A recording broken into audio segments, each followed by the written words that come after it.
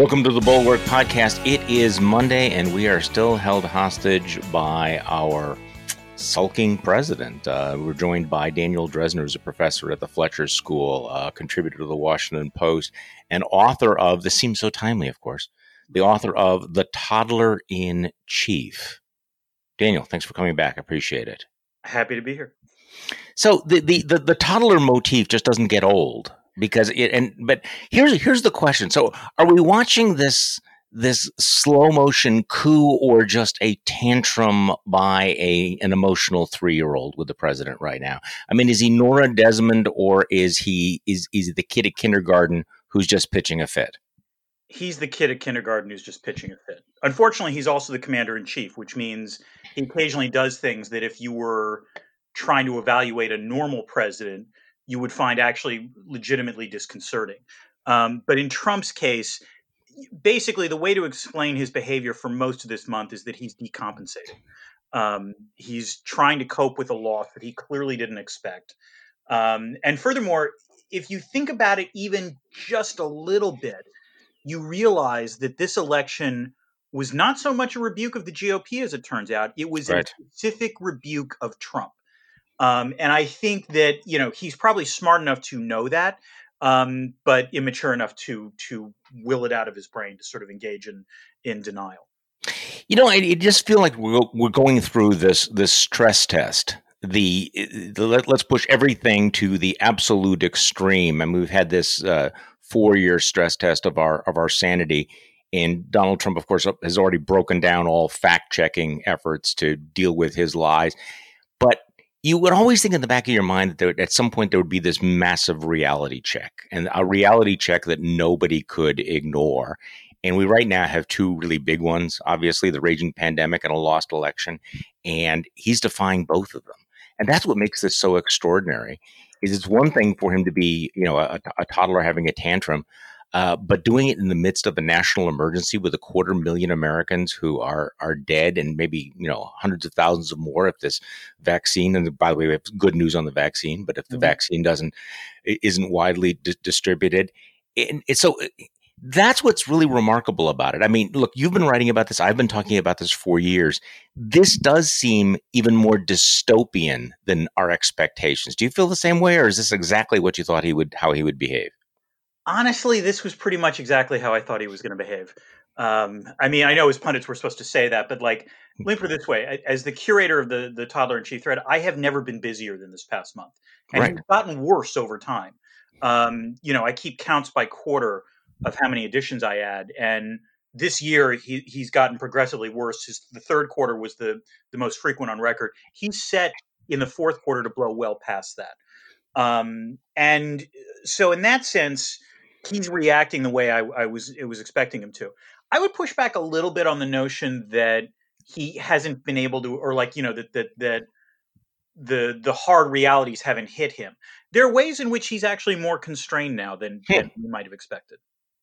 Okay, give me an example of that. What do you mean? So I just take Twitter, for example, where, I think twice in the last 12 hours, he's tweeted, "I won the election," right? The first time in all caps, the second time, showing that he's calmed down in not all caps. And in both times you read the tweet and immediately Twitter has put on it, the disclaimer, officials have called this election result differently. They wouldn't have done that even a year ago, I don't think. And by the way, I think we have to be prepared for the obvious fact that in all likelihood, after he ceases to be president, it would not surprise me if by February 1st, Trump is kicked off Twitter. Because he's been afforded certain accommodations because he's a head of state. I think once he ceases to be the head of state and he continues to lie, he's going to get kicked off.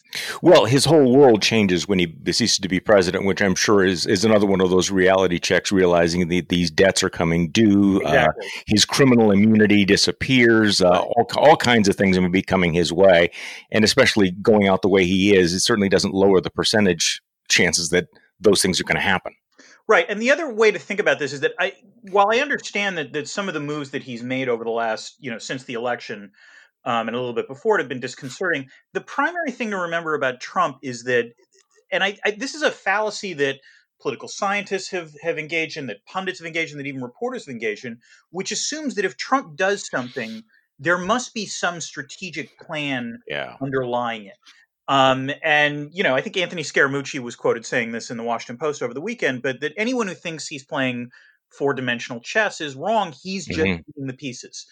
And so in some ways, we're weirdly lucky that because Trump, has a short attention span, because he has poor impulse control, all these sort of traditional immature traits, he couldn't plan in advance for the contingency where he lost the election, and he lost the election by a sufficient amount that sort of legal monkey business was not going to reverse the result. So you now have a situation where, like, even as supporters, think what Jim Abbott, sorry, not Jim Abbott, I'm sorry, I'm blanking on his name, the Lieutenant Governor of Texas. Oh, Dan Patrick. Dan Patrick, thanks you. Dan Patrick said, I think on to Maria Bartiromo, suggesting, now if we get, the recounts overturned, Georgia and Arizona, then we can take Pennsylvania and put it to the Supreme Court and it'll be overturned. Which, if you parse that out, is insane. It is. And it also, by the way, highlights, I think, in some ways, the one thing I didn't quite expect. I mean, you should have in retrospect, but I think this is legitimately surprising, which is not that Trump is behaving like this. That was predictable. What is disturbing is the degree to which the institutional wing of the GOP has completely backed his play, by and large. I agree. I mean, that has been the story. I mean, Donald Trump is Donald Trump. I mean, so what we have is, this is why your toddler image is so appropriate. It's like the GOP is stepping back and going, okay, we have to give him time to deal with his feelings. He's going to deal with this in this immature way, and we have to let him work it out. And in the meantime, we're not going to ascertain the fact that Joe Biden's the president. We're not going to say anything. They're all like sort of huddled at the door saying, is he still throwing his food up against the wall? Right. I mean, and I'm just wondering at what point they're going to be willing to step in and say, okay, Donald, you got to clean this up. You got to go. You have to understand that you, in fact, lost this. I think as time goes on, it's not getting any easier for them. Right, and this is the part where, again, this demonstrates the degree to which Trump hasn't really thought out the endgame, but more disturbingly, that most of the GOP hasn't thought out the endgame, because at some point, one of two things has to happen, right? Either Trump has to, in the most truculent way possible, but nonetheless still acknowledge that he lost. Not counting what happened yesterday, which, by the way, was friggin' hysterical, but that's a separate conversation, where he accidentally, said Biden won on Twitter. He won, but only because, oh no, I didn't mean to say he won. Yeah, I have to admit that entire, I want to talk about that cycle because I did find it very amusing. But so one possibility is that he decides, he makes some statement where he says it's rigged and so on and so forth, but he can't fight it, and Biden's going to be the president, which then allows the GSA to ascertain the results and allows the rest of the GOP to sort of say, okay, Biden will be president going forward. But I don't think that's in his nature to do. The only other way this ends is that the results get certified, at which point the rest of the GOP has no choice but to recognize the results. They really can't stop anything. And that's the other striking thing to recognize about what we've seen. As much as all the moves, the sort of lawsuits, the shenanigans, the Pentagon, all of that seems somewhat disturbing. It's worth recognizing that none of this has stopped a single vote from being counted or a single vote result from being certified. And all of those results show that Joe Biden won the election. Yeah, and we're going to talk about that more in the second half of the podcast when we're joined by Nicholas Grossman, who's got a great piece about how, all of the attempts that Donald Trump are making to overturn this election have so far failed. So let's talk about what happened yesterday. That really was quite extraordinary. Where it felt early. Where he said he won, but only because, and then people said he's conceding, and then immediately, what did he do? He deleted the tweet and then, of course, went on a tear that I'm not conceding anything. So I have to admit, this is where, like, it was funny. I read that and I didn't. What I focused on, which is what I think you were supposed to focus on if you were the reader, was Trump claiming that it was rigged. But it was clear that, like, a lot of media folks were primed to say he won. Okay, he won, so we get to, like, quote tweet him and say he won and so forth. And then you actually had real stories in Politico and the Times and so forth claiming Trump acknowledges that Biden won.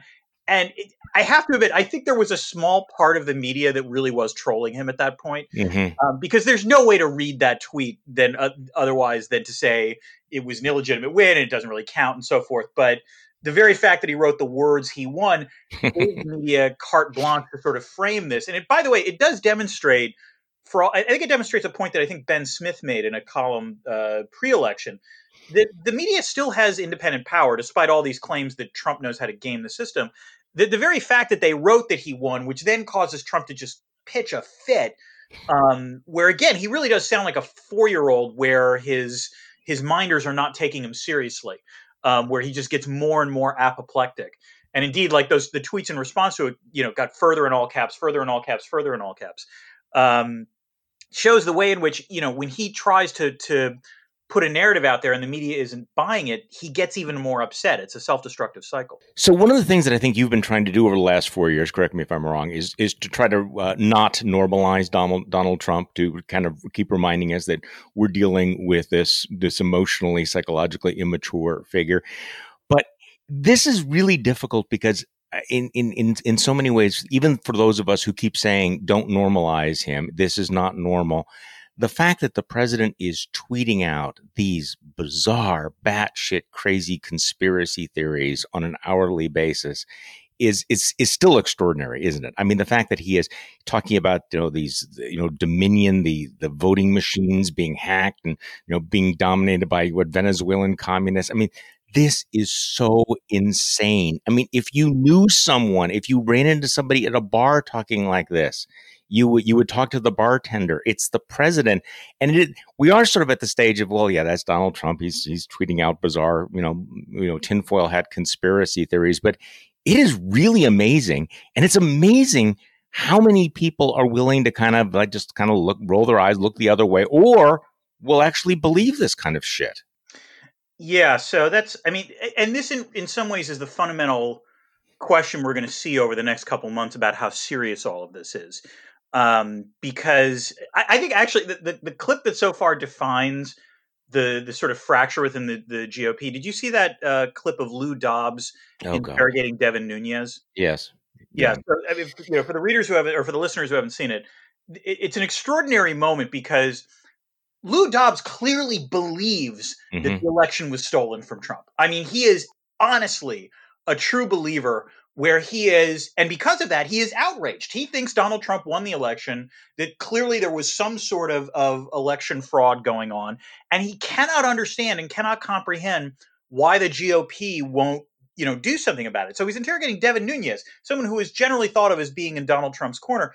And the look on Nunes's face while this is going on, Nunes looks honestly embarrassed, because he's sort of caught in what international relations scholars would call blowback, which is he's articulated this rhetoric, which now he has to actually act on, and he realizes that he has nothing.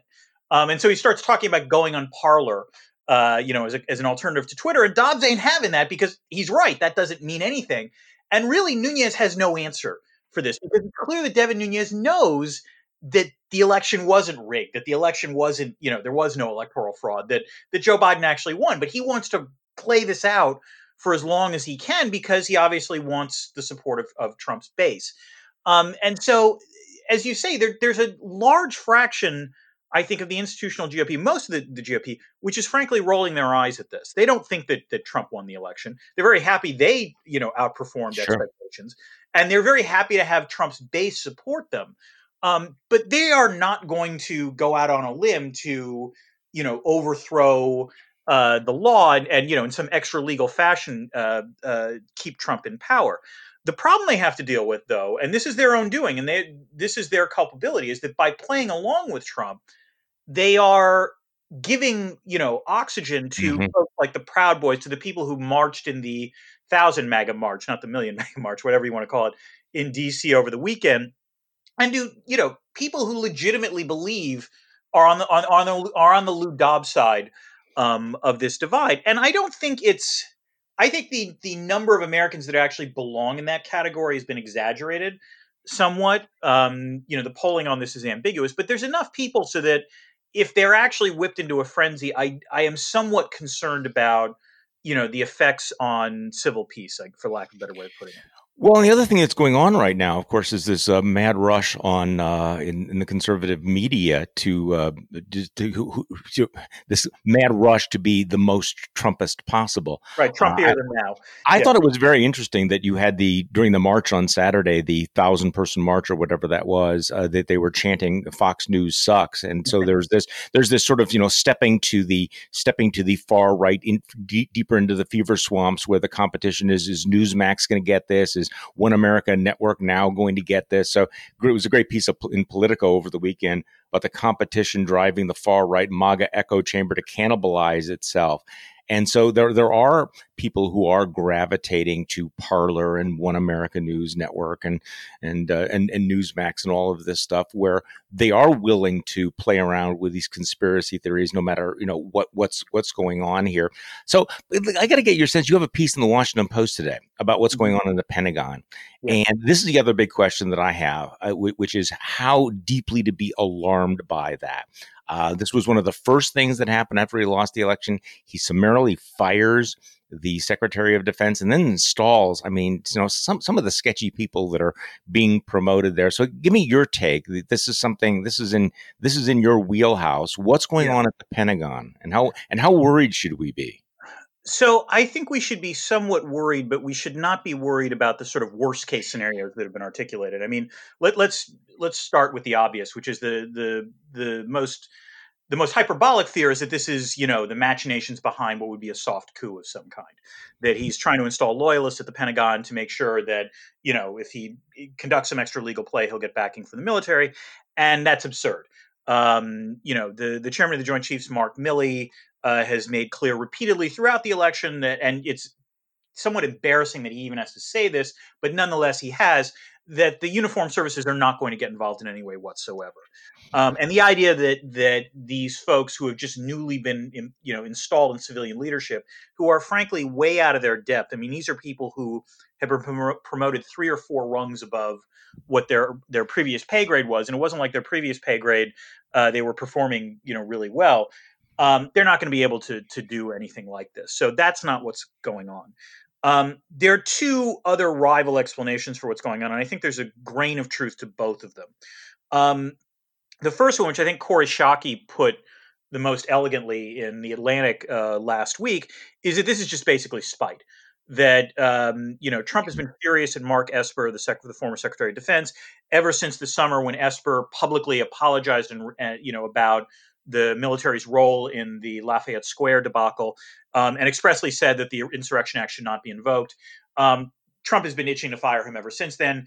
Post-election, now he has his chance, and he's been cleaning out house of Esper's acolytes and subordinates, as well as the DOD. That's part of it. The other part of it, and you've seen this in stories ranging from the Washington Examiner to the New Yorker, is that what Trump really wants to do is, before the end of his term, get all U.S. forces out of Afghanistan. That has been an express goal of the Trump administration, taken into fruition by a peace deal, which I am using air quotes on, but nonetheless with the Taliban that was initialed, I believe, a year ago or earlier this year. And Esper and most of the DOD have resisted that. They don't want a pell-mell withdrawal, and they generally don't like the sort of idea of cutting and running. And this is where things get tricky because, again, to be fair, Trump is the duly elected president. He will be the president until January 20th. It is not absurd for Trump to want subordinates who actually carry out his lawfully valid requests. And we've seen evidence, even in this past week or so, that Trump's foreign policy subordinates occasionally will sabotage him.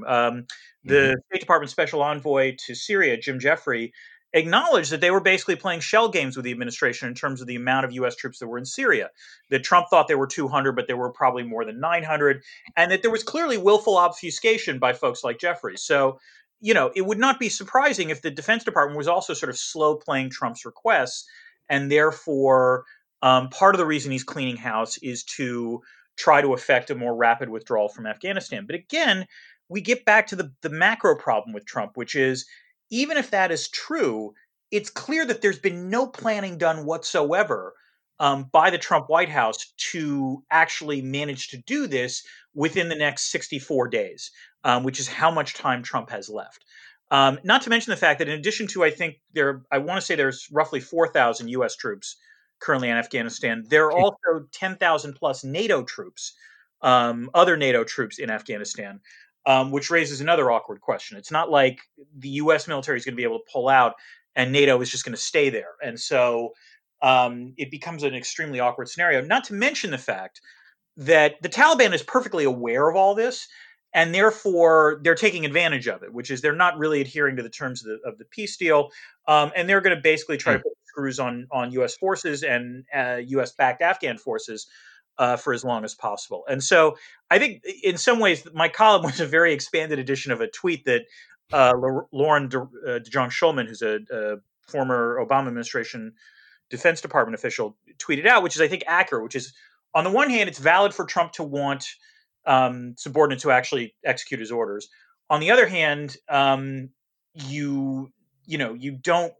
There are really bad ways to do this, and it looks like that's what Trump is doing. And third, and this is the most important and really problematic, trying to do this by changing personnel in midstream is a recipe for disaster.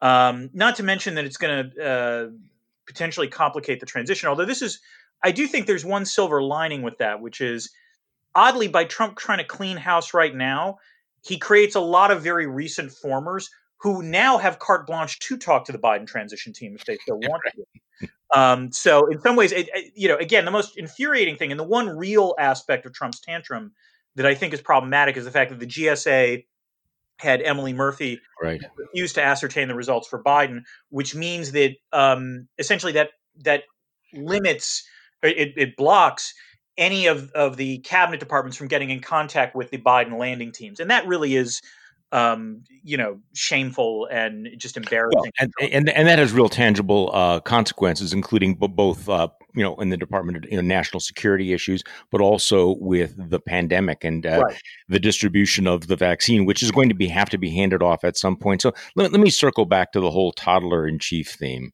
Mm-hmm. Because a couple of things really strike me about watching his effect on, and I always sort of take my focus off of him and look at what he's doing to other people, the way he's changed the culture.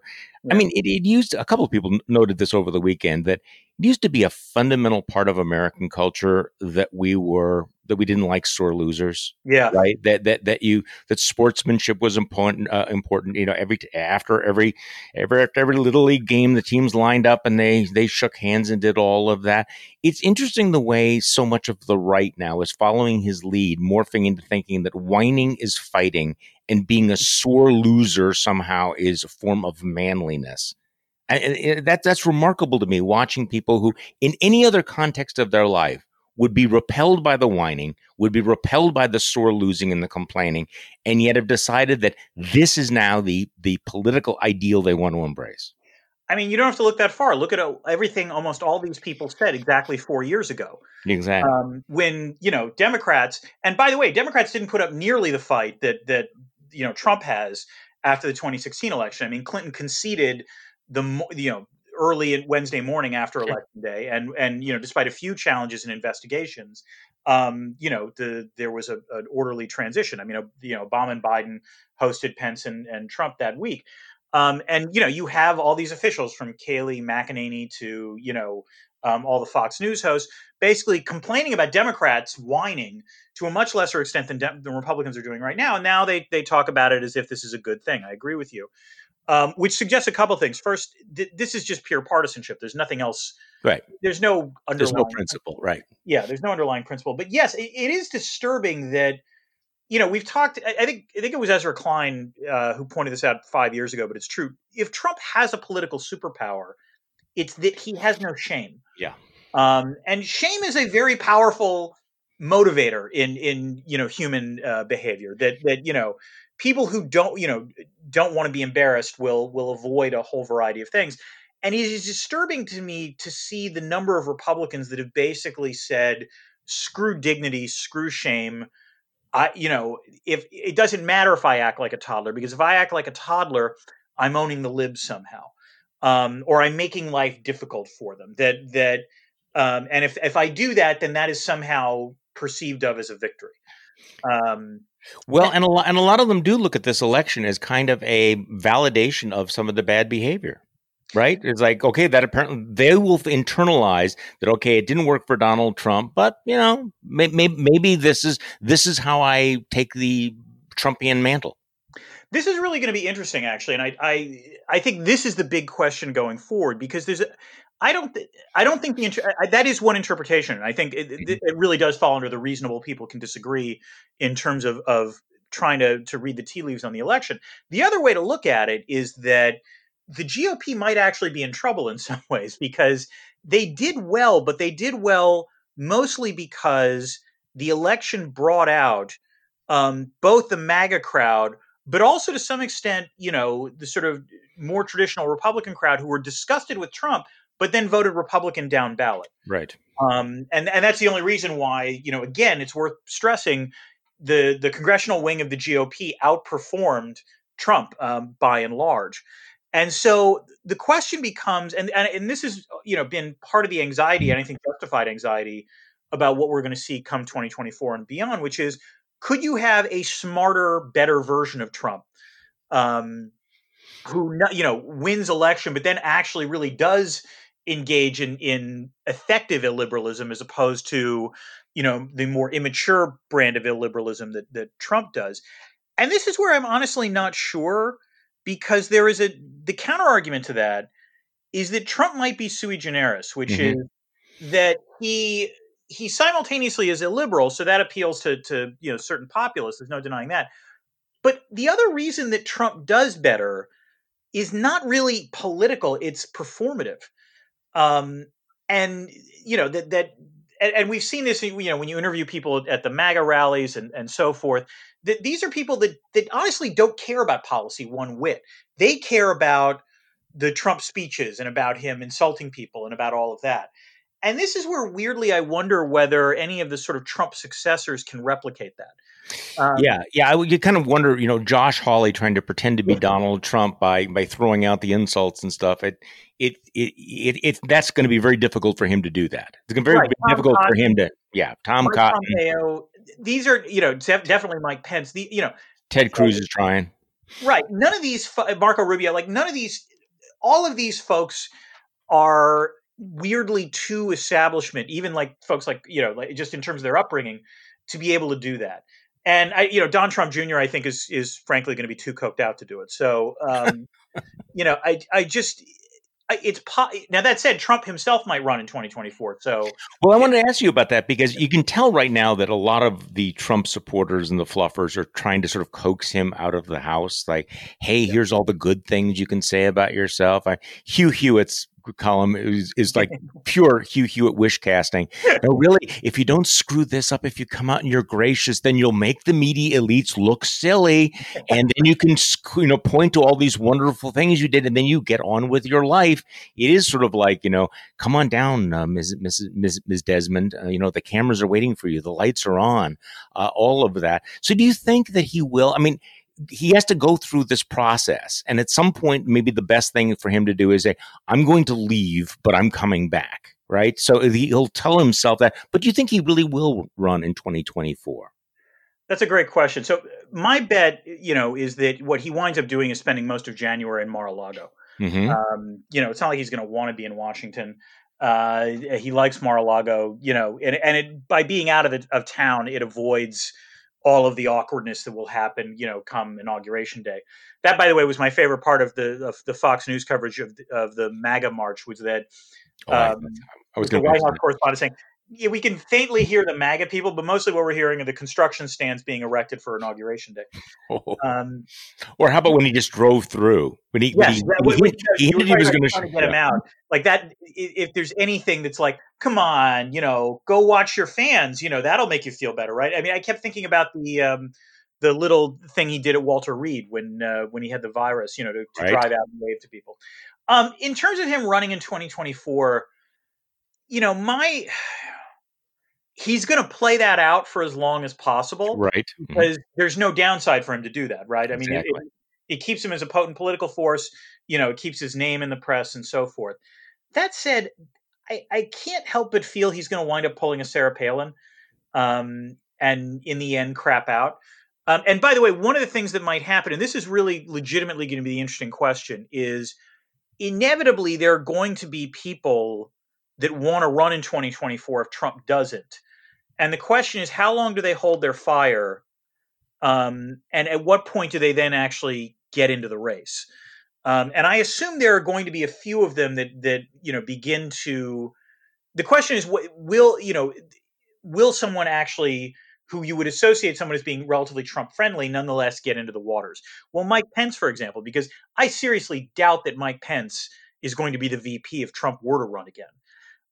So Pence has to know that the only way he can have a future is if he were to actually to run.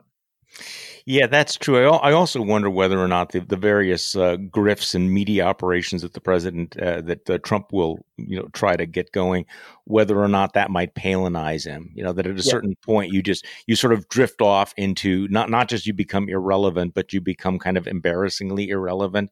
I don't know. Who knows how but you're right. He's going to play this out because this is how he stays relevant. This is how he still wields clout and intimidates people and gets his name in the news and gets on Fox and Friends. If he ever goes back to Fox and Friends, which I'm not sure. I think the idea of creating an alternative network is going to be incredibly appealing to him. Daniel Dresner, thank you so much for coming on the podcast. Appreciate it very much. And of course, we'll continue following your Toddler in Chief tweets. I only 64 more days of curation. I cannot wait until this ends. I'm not going to lie. All right. Thanks a lot. I appreciate it very much. Thanks. So today we're going to be doing a two-part podcast because there's so much going on. We wanted to talk about the Toddler in Chief, but we also wanted to break down what is going on with the election because, of course, we get lots of questions about how concerned we should be. And the piece that caught my eye over the weekend was in Arc Digital by Nicholas Grossman, who wrote, "Breaking Down Trump's Plan to Steal the Election and Why It Is Failing." And Nicholas Grossman joins us on the podcast. First of all, welcome to the podcast. This is a first time. Will not be the last time, I'm hoping. So I appreciate you joining us, Nicholas. Thanks for having me. Well, let's talk about this. You had predicted back during the summer that the step-by-step plan that you expected Trump to execute after the election, seven-point Trump play, convince supporters COVID's not risky, cast doubts on mail-in voting, disrupt the postal service, get supporters to vote in person, lead on election night, declare victory on election night, and then disenfranchise presumably Biden-leaning mail-in votes. And so here we are. A couple of weeks after the election, Trump and his allies spreading lies, conspiracy theories, false insinuations about voter fraud, and there are people who actually go on cable television talking about overturning an American election. So let's break down this plan and why you think it's failing. I've never seen anything like it, so I thought it was pretty surprising, but also pretty obvious that they'd been telegraphing it for months. And we can see it playing out now with all of these efforts to try to get votes thrown out and with the effort to create a narrative of Trump voters coming in early, being counted early because they came in on election night. And then with states like Pennsylvania, which Republicans successfully prevented from changing its vote counting rules to be more like Florida's and to be able to prepare the vote by mail to be counted on election night and get quick results. Instead, they started counting vote by mail the next day, which set up this narrative of, look, Trump was in the lead, and then somehow it was, I just saw a tweet yesterday, like magic, that it was stolen from him. And like magic, in this case, was counting votes from Philadelphia or counting votes from Detroit. And the reason why we avoided what I think really could have been a chaotic situation was step 5 didn't work. Trump wasn't really leading on election night. For this plan to work, they needed the vote to be closer. They needed it to be a situation somewhat like 2000, where it all came down to one state, except it looked like in their case, the state they wanted it to come down to was Pennsylvania, as opposed to Florida, and then to try to fight it out. But when the Fox News called Arizona for Biden on election night, that threw off the whole narrative. And that also helps explain why they got so angry about that, because they didn't have this, we were winning, and then it was taken. It started off right off the bat. Biden's doing pretty well and it looks like he might win. So what they're left with is this very sort of elaborate Rube Goldberg theory that I'm hearing from Dan Patrick down in Texas and Victor Davis Hanson, who's talking to Seb Gorka about how Trump can still win. And it goes something like, well, what we do is we overturn the election in Georgia, Arizona, and Nevada, and then we get the Supreme Court to somehow invalidate Pennsylvania and overturn the election, that's a lot of moving pieces, isn't it? It's a lot, and that's why it's not working. That it's just too much, and there are too many votes. All of these states are Biden won by over 10,000 votes. In some cases, like Michigan, it's almost 150,000. So that's a lot of votes to get thrown out. That's not something like the 537 votes that decided the election in Florida in 2000. There's also no opportunity for the Supreme Court to step in. So they might have broken a tie for Trump in some way. Maybe, possibly, if this was all one state and Pennsylvania was taking a while to count and Trump and his allies were making a lot of noise about it, maybe they could have gotten a court order to say, okay, hold on, let's wait for investigations to play out before we finish. Maybe, although I doubt it. But now there's no opportunity for the Supreme Court at all. There are just too many moving parts, and the conspiracy itself is too absurd. There's so many different people that would have had to have been involved, and I don't know about you, but the Democratic Party is not an organization I would describe as hyper-competent super spies who are capable of organizing thousands of people in different places that are monitored by also hundreds of maybe thousands of people who have smartphones and getting this all away. So the theory itself is ridiculous. And because of the ridiculousness of it, it's making it hard to catch on, but they're still doing it. And that's the part that I did not expect as much. I didn't think so much of the institutional Republican Party would get on board unless the election were actually close and there was a chance of this plan working. Yeah, I mean, just to remind people, Florida, in retrospect, was relatively simple compared to all of this. It's one state, and the number of votes was very, very small, around 1,000 or maybe below 1,000. We're now talking about multiple states with margins of 10,000, 20,000, which, frankly, not that close. In a state like Wisconsin, 20,000 votes is just not going to be overturned in a recount. There is going to be no recount. I almost break this down into several categories. There are people who say, look, I just want to recount. I just want to make sure that the votes are what they are, which is, I suppose, defensible. And then, of course, you have the people who are willing to buy into the batshit crazy conspiracy theories about the voting machines being changed. And my sense is that most of the establishment Republicans just are kind of waiting out Trump's tantrum. That they don't believe this. The very few of them actually believe that it's going to be overturned. Lou Dobbs thinks it's going to be overturned. Maybe Victor Davis Hanson thinks it's going to be overturned. I don't get a sense that most people think it's going to happen. No, I think most of them are just saying it, that either they're humoring him or they're afraid of mean tweets or they want his help riling up voters so that they can stand a better chance in the Georgia Senate runoffs or any of those other possibilities, fundraising. And the big problem, though, is you have these cynical leaders who are doing this out of, either craven opportunism or a sort of cynical political ploy or, maybe just cowardice. And the people, though, who they're telling it to don't all realize that it's fiction. That's right. At least some of them are taking this seriously and are going to believe for probably the indefinite future, for many years, that there was an illegitimate election in America. And that is going to be a ongoing problem for public legitimacy. I'm not sure what to do about that, but I would really like leaders to display a little more patriotism and care more about American democracy than about either a long shot or I would hope, yeah.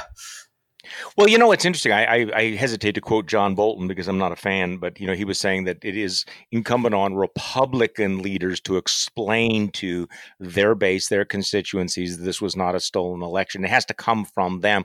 I was actually thinking about this over the weekend. There were protests in places like Wisconsin that did not go well. Nobody's going to overturn Wisconsin's election, by the way. And I was thinking, what would it take to actually make people believe in the democratic process again, the integrity of the elections? And it would take someone like, former Governor Scott Walker standing up and saying, okay, guys, we don't like it. We wanted Trump to win, but he didn't win. This is the way elections are. When he was defeated 2 years ago, he didn't ask for a recount. So it would take someone like that to stand up in the face of the conspiracy theorists and the sore losers and everything. But you're not seeing that. Nobody has the courage to do that. This is it really does strike me, Nicholas. I know it's almost like a cliche of a test of putting country over party. I mean, isn't this like the purest form in the middle of the pandemic? This is about the integrity of our democracy. This is easy because it's not that close an election. It's the right thing to do to acknowledge the defeat, the necessity of having faith in the system, the importance of peaceful transfer of power. There's a national emergency that's costing human lives. So this would be like the perfect example of when you should put country over party. And so I think that's what's so disillusioning and painful about this is that we're not seeing that. I feel the same way. And I agree that this is about as big an example I can imagine of an opportunity to put country over party. I might have previously answered the impeachment because I thought the case, like Mitt Romney explained it, was a clear constitutional violation and Trump was attempting to corrupt an election, which is, as Romney said, was about the worst violation of an oath of office that he could imagine. But I can understand a case of why people would say we should leave this up to the voters, or we're not going to. We don't think this is necessarily a removable offense, even if we do have an issue with it, or any other arguments like that I could accept. But this is the single most important democratic institution in the entire country. Elections are a unavoidable key feature of democracy, and the result is not ambiguous. So it would be time for people to put country over party in a very simple sense and just acknowledge reality. Really, all that we're asking them to do is acknowledge reality, which really should not be hard. No, it should not be. And in real time, as you point out, I mean, this legal strategy is collapsing. I mean, they file all these lawsuits in 5 of the crucial states. And obviously the attempt was to reveal fraud and dysfunction. In fact, it's done pretty much the opposite, right? I mean, it's kind of it's affirmed the integrity of this election. Almost every single lawsuit has been thrown out, and some of them, it's been comic how weak they are. And as far as I can tell, hardly a single vote has been overturned, right? And then you had that letter with 16 federal prosecutors did something that's really quite remarkable. They read a letter to Attorney General Barr telling him there was no evidence of fraud, no evidence of other irregularities, so that theory is gone. And in Pennsylvania, they've abandoned one of their key claims, trying to get 600 or 700,000 votes thrown out. So this is not working out. And the one thing which is amazing to me, the part of the Hail Mary, the loose talk about having legislators essentially declare the election null and void and put in place their own electors, that also is just absolutely going nowhere. I mean, even Republican leaders are, in places like Pennsylvania, Michigan, and Wisconsin are going, yeah, we're not going to be doing that.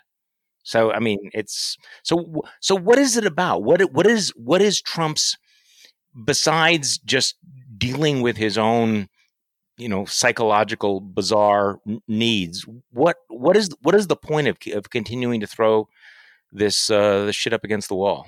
It's a con. It's a way to keep people angry and to extract money from supporters. And you can tell this in a couple of ways. One is the lawsuits that they're filing aren't even alleging in court the voter fraud that Trump is claiming publicly. So it's not even that their cases are failing, not even that they've withdrawn some lawsuits because the evidence is so sparse, but because they haven't even tried to make this case in court. So that's how you know they don't really believe it. The lawsuits, this makes me think of when Trump would use the legal system when he was in business, which was not necessarily to win the case. It was to create leverage, to be a pain, to make people take time and spend resources. This was a common thing he would do where he would stiff contractors and then say, basically, okay, fine, take me to court. And then legal fees would pile up and then they would cut a deal, or maybe they would just let it go. And so that's one aspect of it. And the other one that it makes me think of is the attempted play with Ukraine, in which Trump tried to pressure Ukraine's President Zelensky to announce an investigation into the Bidens, not necessarily conduct one, but to announce one. And so it's more of a informational strategy than a legal strategy. It's to create this pretext to be able to say, all these lawsuits are in court, the outcome is uncertain. Not necessarily to win the lawsuits. Maybe if the election were really close, they could have had an actual legal strategy that maybe would have stopped the count somewhere, such as Pennsylvania. But without that, they're not really trying to win in court. What they are doing is sending out a bunch of fundraising texts and emails telling people that the election is being stolen, that you need to give money to fight against this. And, of course, not putting forward evidence, but that you need to fight against it. And then Reuters reported that the first 8,000 that anybody donates to this, quote, stop the steal, unquote, fund, isn't actually going to any sort of legal strategy. It's going to Trump's super PAC that he is just starting and to the Republican National Committee. So they are telling people it's for stealing, they're taking money, and then they're using it for other things. Yeah. Okay. So what I've tried to say to people is take a deep breath. This is not going to overturn the election. Joe Biden's going to be sworn in, but that's not to minimize the damage that this causes, because as you point out, I think there are going to be millions of people who will go to their deathbeds believing that this was stolen. It will be the stab in the back, and it will poison American politics going forward for the rest of our lifetime. From Trump's point of view, he's willing to do that because that establishes his brand, not as a loser, but as somebody who was cheated. He could use this as perhaps a slingshot to run again in 2024. But again, and I feel like we've asked this question 10,000 times, can you explain to me why so few other elected Republicans are willing to push back against this? I mean, has it? I understand that the cynicism, and there's the Georgia election coming up, but the long-term damage to our constitutional system is so fundamental. And this is a political party that will tell you the most important thing they have is defending the Constitution, right? That's the whole point of the federal judges. And yet they're willing to look the other way, knowing that this damage is taking place in real time. I don't have a good answer for that. I wish I did. The best I can come up with is they believe that defending the Constitution or whatever, defending a particular vision of America that they have requires Republican power, that Democrats are somehow un-American or doing un-American things. It's almost the Flight 93 election mentality that it's worth trying to crash the government into Pennsylvania if that will possibly maybe allow you to hang on to it for a little longer, even give you a chance because the alternative is such disaster. And I don't personally think there's anything about a Biden administration that would make me say, oh no, that's a anti-American disaster. But that's the best I could justify it as. And I think a lot of it is personal, meaning that there are social pressure. If everyone around you believes a particular narrative and you challenge it, it would get exhausting. People wouldn't like you pointing it out to them. And all the media that they consume is saying it. I find it very hard to draw, without talking to anybody in person, to draw the distinction between actually believes it, doesn't believe it at all, but is just saying it, or something kind of in the middle. I think it's very difficult for any human being to constantly argue something and not convince themselves at least a little. I'm fascinated by this question because I look at people and go, okay, do you really believe this, or is this just something that you're saying because it is tactically or strategically important, or have you really lost kind of the ability or the willingness to make that distinction? At a certain point, when you're sort of in the rush of battle, you're just going to grab whatever cudgel is available, and you don't sit down and think, do I really want to do this? Am I right? I really don't know how many of the true believers. I mean, Lou Dobbs is a true believer. I would get that. I think there are other people who are just in the just asking questions category, right? But you know what's interesting? The number of people who have somehow internalized the idea that having a majority on the Supreme Court was going to be the ultimate trump card for them, that they really were kind of thinking that, it was going to be messy, and then the Supreme Court was going to hand the election to Donald Trump. The number of times that comes up is amazing. I was watching this YouTube video of Victor Davis Hanson. I mentioned him a couple of times. He's talking with Seb Gorka, and he goes through this elaborate thing where he then gets to, and then Pennsylvania, the Supreme Court would have to weigh in and we'd have to figure out whether the Supreme Court would want to take the heat to overturn an election. So he's using the phrase overturn an election, actually getting to the point where here we have this party that claims to be all about the integrity. I mean, what's the whole point about being concerned about voter fraud? Because you're really obsessed about voter integrity, right? And yet here we are, where you have a substantial portion of the Republican Party that claim to be about voter integrity, basing their hopes on two things: massive disenfranchisement. I mean, massive, hundreds of thousands of people's votes being thrown out, and then having the Supreme Court, activist judges, coming in and overturning an election. I mean, that's kind of a wow moment, isn't it? It is. That even after all these 4 years, it's still maybe not surprising. I did lay this out over the summer, and I think, they were telegraphing it pretty clearly. Not surprising, but still shocking. That it's important to remember that it is shocking, that it is anti-democratic, that it's unlike something that I've ever seen in my life or ever expected to see in the United States in my life. And yet they're doing it. And it's clear, at least I think as a saving grace, that the judiciary does not seem interested in stepping into this, that they've been throwing out cases. There was the one in Pennsylvania, for example, that the biggest case that they were trying to say something about improper counting because they weren't given, the Trump campaign wasn't given enough observation of the vote counting. And first a district court shot it down. And then on appeal, a circuit court, which is dominated by conservative justices appointed by Reagan and Bush, also shot it down pretty clearly and pretty quickly. And so the Supreme Court also doesn't seem really interested in stepping in. But even hearing prominent people talk about the Supreme Court doing something like that is quite unsettling. And that's the important difference between this and 2016. You had, Democrats, maybe some media figures talking about things like faithless electors or, won't somebody go and vote against Trump there? Can't we still get it? And that strikes me more as people who are unhappy about an election result and processing it. So if random people on Twitter were like, someone should be a faithless elector for Trump, I think that is fairly normal. It's leadership doing it. That's weird. Well, exactly. And that's obviously an important distinction as well, right? I mean, whether you're talking about some random people on Twitter, the one guy whose name I'm now forgetting on cable television who was suggesting it, that's very different from Hillary Clinton and the leadership of the Democratic Party embracing it. This is coming from the president of the United States. And the fact that some of the stuff that he's putting out there, this whole thing about Dominion, which has been debunked so many different times. Apparently, it came from some anonymous guy on the internet. And it strikes me as that in 2016, we were all worried about Russian disinformation. And we don't need Russian disinformation. We don't need Vladimir Putin. The biggest vector of disinformation in this country right now is the president of the United States, which is really quite an amazing moment here. So at the end of the day, this is not going to work. I know there were people thinking, well, is it possible that he's going to be able to pull this off? I don't think it would require. I mean, when you think about what actually would have to happen, including legislatures overturning the votes of their own constituents, not going to happen.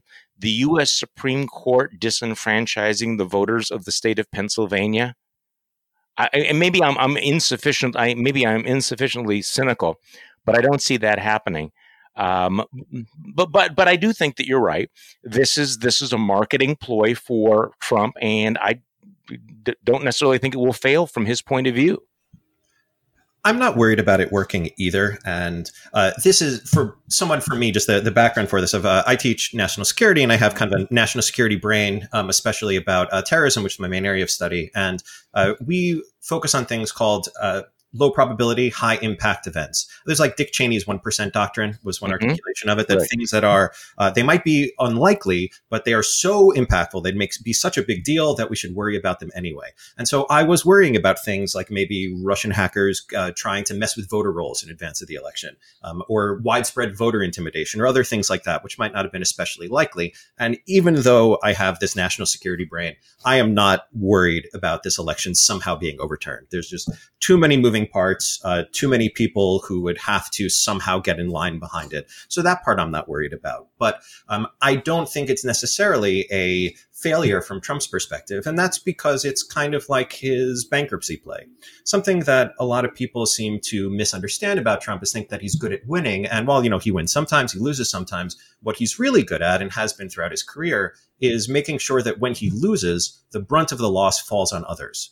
like when he managed to screw over his partners with the Trump Taj Mahal bankruptcy, that he cashed out and made sure they got all the pain of the loss. And so right now, the people that are getting the pain of the loss is the United States of America. And he is managing to cash out. Well, he'll be set up pretty well to have still a chunk of followers, probably quite a bit of influence in the Republican Party, and an income stream from people who think that they are standing up to some conspiracy by funding his legal fees that aren't actually going to his legal fees. Excellent analysis. Thank you for joining me, Nicholas Grossman. You can read his piece, Breaking Down Trump's Plan to Steal the Election, Why It Is Failing, Undermining Democratic Legitimacy and Conning Supporters, but Not Actually Affecting Results. I think that's exactly right. Nicholas Grossman, thanks for coming on the podcast today. Thank you for having me. I appreciate it. And thank you for listening to today's Bulwark podcast. I'm Charlie Sykes. We'll be back tomorrow, and we will do this all over again.